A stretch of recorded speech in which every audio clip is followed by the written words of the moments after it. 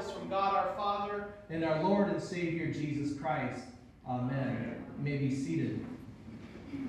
You know, with two hymns, like the hymns we've had so far, you almost don't need a sermon.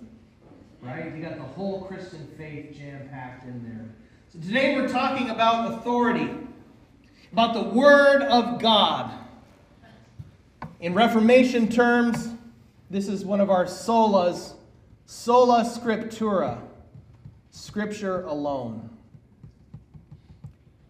You know, when I was a kid, a TV show debuted called South Park. It's still on the air today. Nobody's parents wanted them to watch it. And that made it all the more alluring.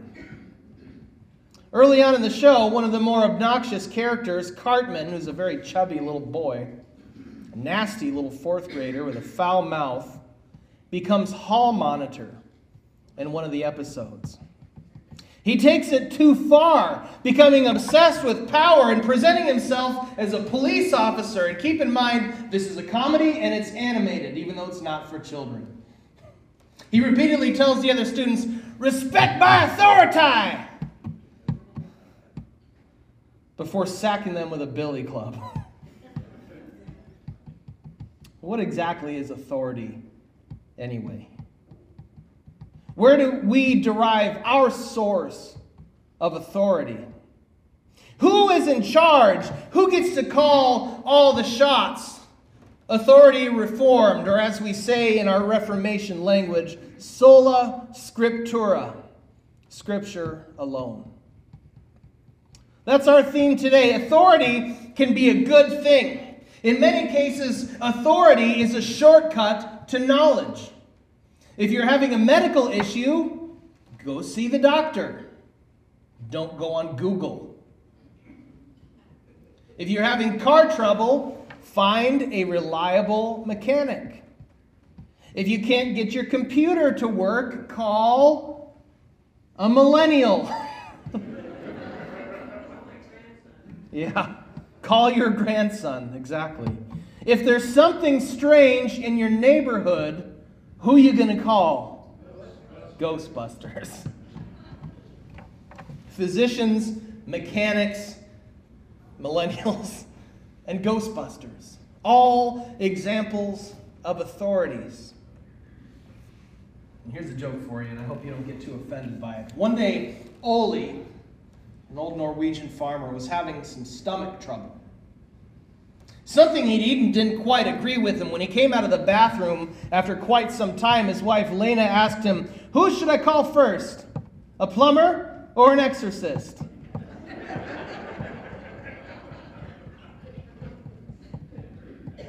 Where do we go if we want to know about who God is and what God is like?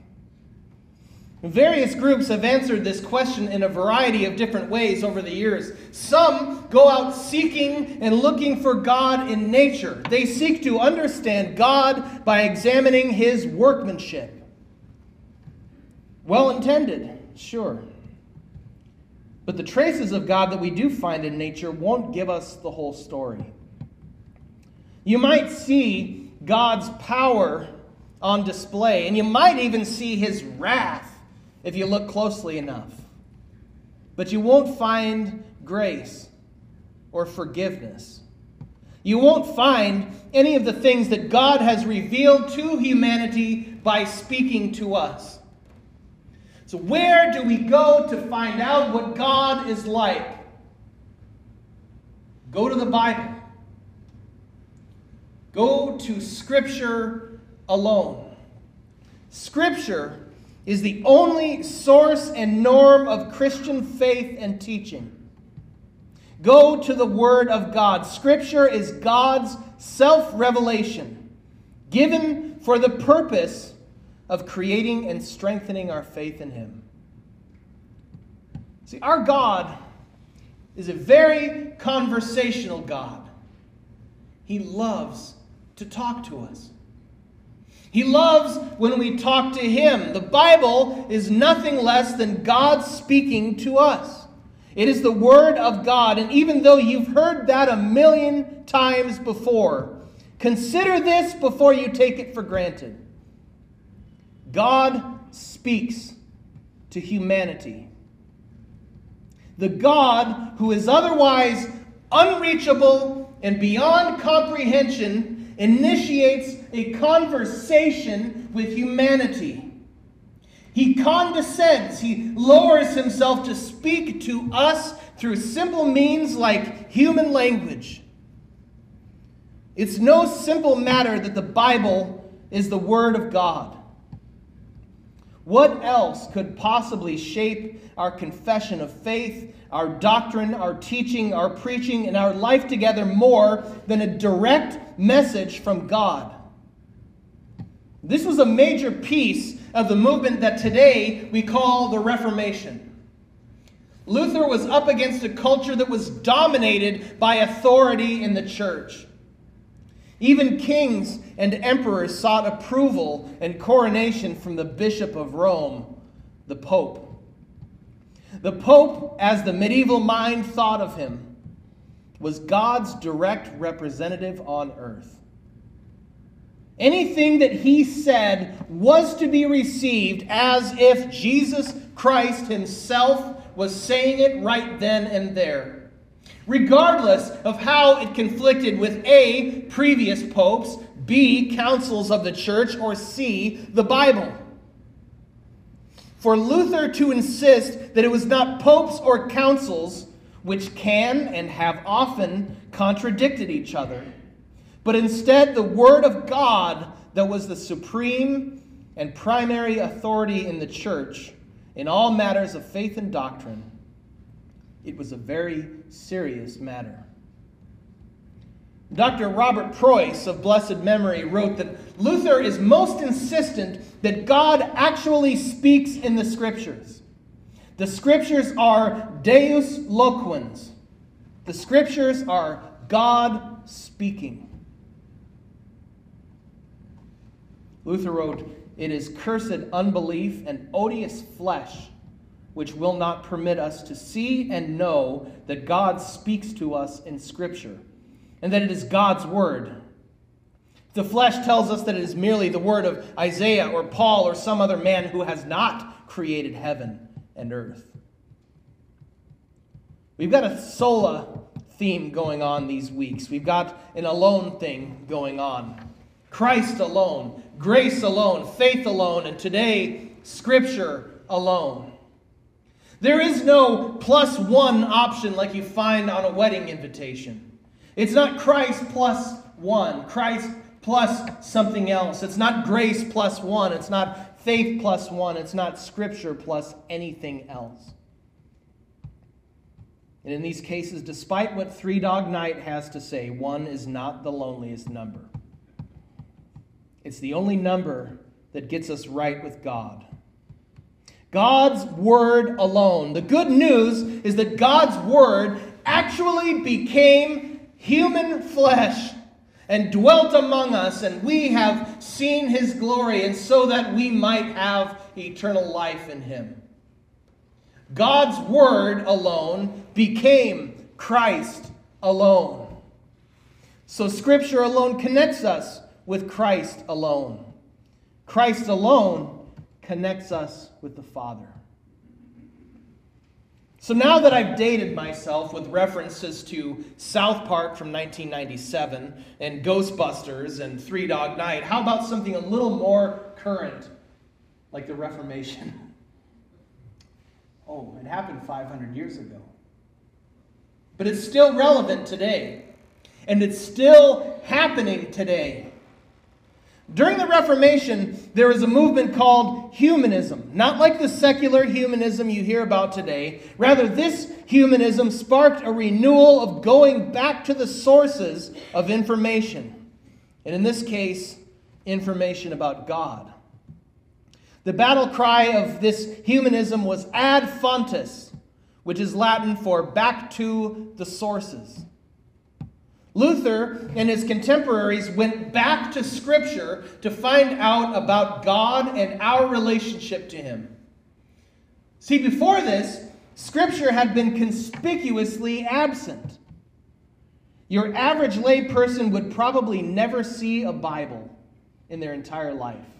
And if they did, they could not read it. Your average priest probably had never seen a Bible. Luther didn't even get access to the Bible until he started working on his doctorate. It was the church's authority by means of the Pope, not anymore, but no longer. Now, Scripture alone, the way God intended it. Now, I need to explain a couple of theological terms here that sound very complicated. Trust me, they're not that complicated. Just the words are complicated. There is something in theology called the material principle and the formal principle, and our deacons are already nodding their heads. We just went over this stuff. The material principle refers to the most important teaching. The main teaching of the faith on which all others rest is the doctrine of justification. In other words, that sinners are declared righteous by God's grace alone through faith in Christ on account of Christ's work alone. And now you see why we use the term justification as a shorthand for this sentence. To be justified is to be declared to be righteous, which we heard about last week. We are declared righteous by God's grace alone. That is, God's favorable disposition toward us because of what Jesus has done for us. That's what we mean by grace. And all of this is received by faith alone, which is a gift from God through the proclamation of the gospel and the administration of the sacraments. So what is the central teaching of Lutheran theology? That sinners are declared to be righteous on the basis of God's favorable disposition toward them on account of Christ's substitutionary death on the cross and his resurrection from the dead, which is to be received by faith alone, on account of Christ. Now, I know your head hurts right now. I have Advil in my office if you need it after church. But it's important for us to clear up these terms. A lot of times people just talk right past each other, thinking there is either agreement or disagreement where there's really nothing in common at all. That's the material principle. On the other hand, the formal principle refers to the place where we find out that central teaching, where we find justification by grace through faith. The formal principle is the source of authority and knowledge that constitute a body of belief. That would be the Bible. And in fact, that central teaching, justification, is directly found in the pages of Scripture. Both Romans and Ephesians make this abundantly clear, and it's everywhere else as well, but it's almost in these exact words in Romans 3 and Ephesians 2. There is a strong connection between Christ alone, grace alone, faith alone, and Scripture alone. But Scripture alone is not going to help anyone if they can't read it and they can't hear it in their own language. That was another contribution to the Reformation. Luther translated the Bible into the language of the people, the language spoken in the street, the language of the heart. He translated the Bible into German so that everybody could read the Bible, so that everybody could have access to Christ. Because of that, each of us can read the Bible. Each of us has access to Christ. William Tyndale, an Englishman who was later burned at the stake as a heretic for doing so, would ultimately sit down with Luther's German translation and the original texts of Scripture and translate them into the first English Bible in quite some time. Which makes me wonder why anyone would not want to read the Bible. Why is the Bible the #1 best-selling book of all time that is also one of the least read? #1 best-selling dust collector. Why would anyone not want to know Jesus? Luther, in his explanation of the third commandment, remember the Sabbath day by keeping it holy, wrote, "We should fear and love God so that we do not despise preaching in his word, but hold it sacred and gladly hear and learn it. Rejecting the Bible is, in a way, rejecting God. Because reading the Bible is what connects us to God. Rejecting the Bible disconnects us from the only way to God, Jesus Christ. Jesus said, I am the way and the truth and the life. No one comes to the Father except through me. We get to Christ alone through Scripture alone. And it's not boring. Oh, the Bible is not boring. Some parts are harder to read than others and may not pique our interest as much as other parts, but the Bible is a very creative book. Scripture is creative and it is creating. Have you ever read a novel that is so creative that the words just seem to come alive? One of those things, what do they call them? A real page turner? I was reading a book on gravity, anti-gravity lately, and I got to tell you, I just can't put it down. Waka waka. Just trying to see if you're still awake. That's not even written in the script. If you ever read something that was so compelling that the words seemed to come alive and jump off the page, the words of God, the Word of God did, in fact, come alive. John chapter 1, verses 1 through 5, and verse 14, we hear, in the beginning was the Word, and the Word was with God, and the Word was God. He was with God in the beginning. Through Him, all things were made. Without Him, nothing was made that has been made. In Him was life, and that life was the light of men. And the light shines in the darkness, and the darkness has not overcome it. And the Word became flesh and made His dwelling place among us. We have seen His glory, the glory of the only one and only Son from the Father, full of grace and truth. The word here refers to Jesus. He is full of grace and truth, and we find that word also in the words of Scripture. Lutheran Church for years has maintained on the basis of this text that all of Scripture points to Christ.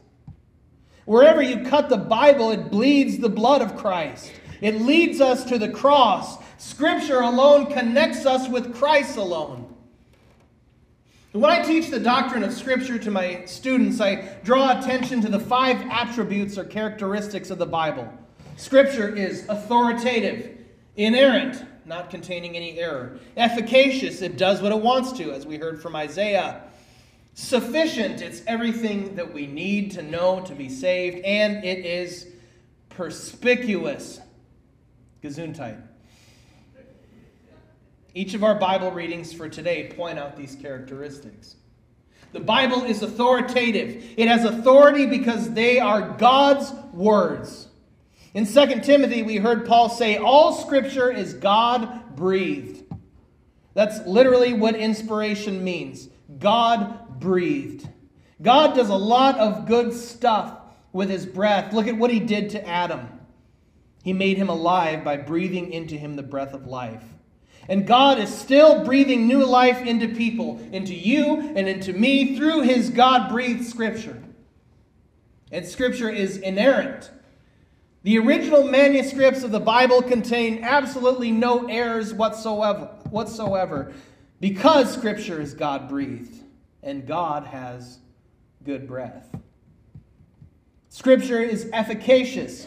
That means that God's Word does something to the reader.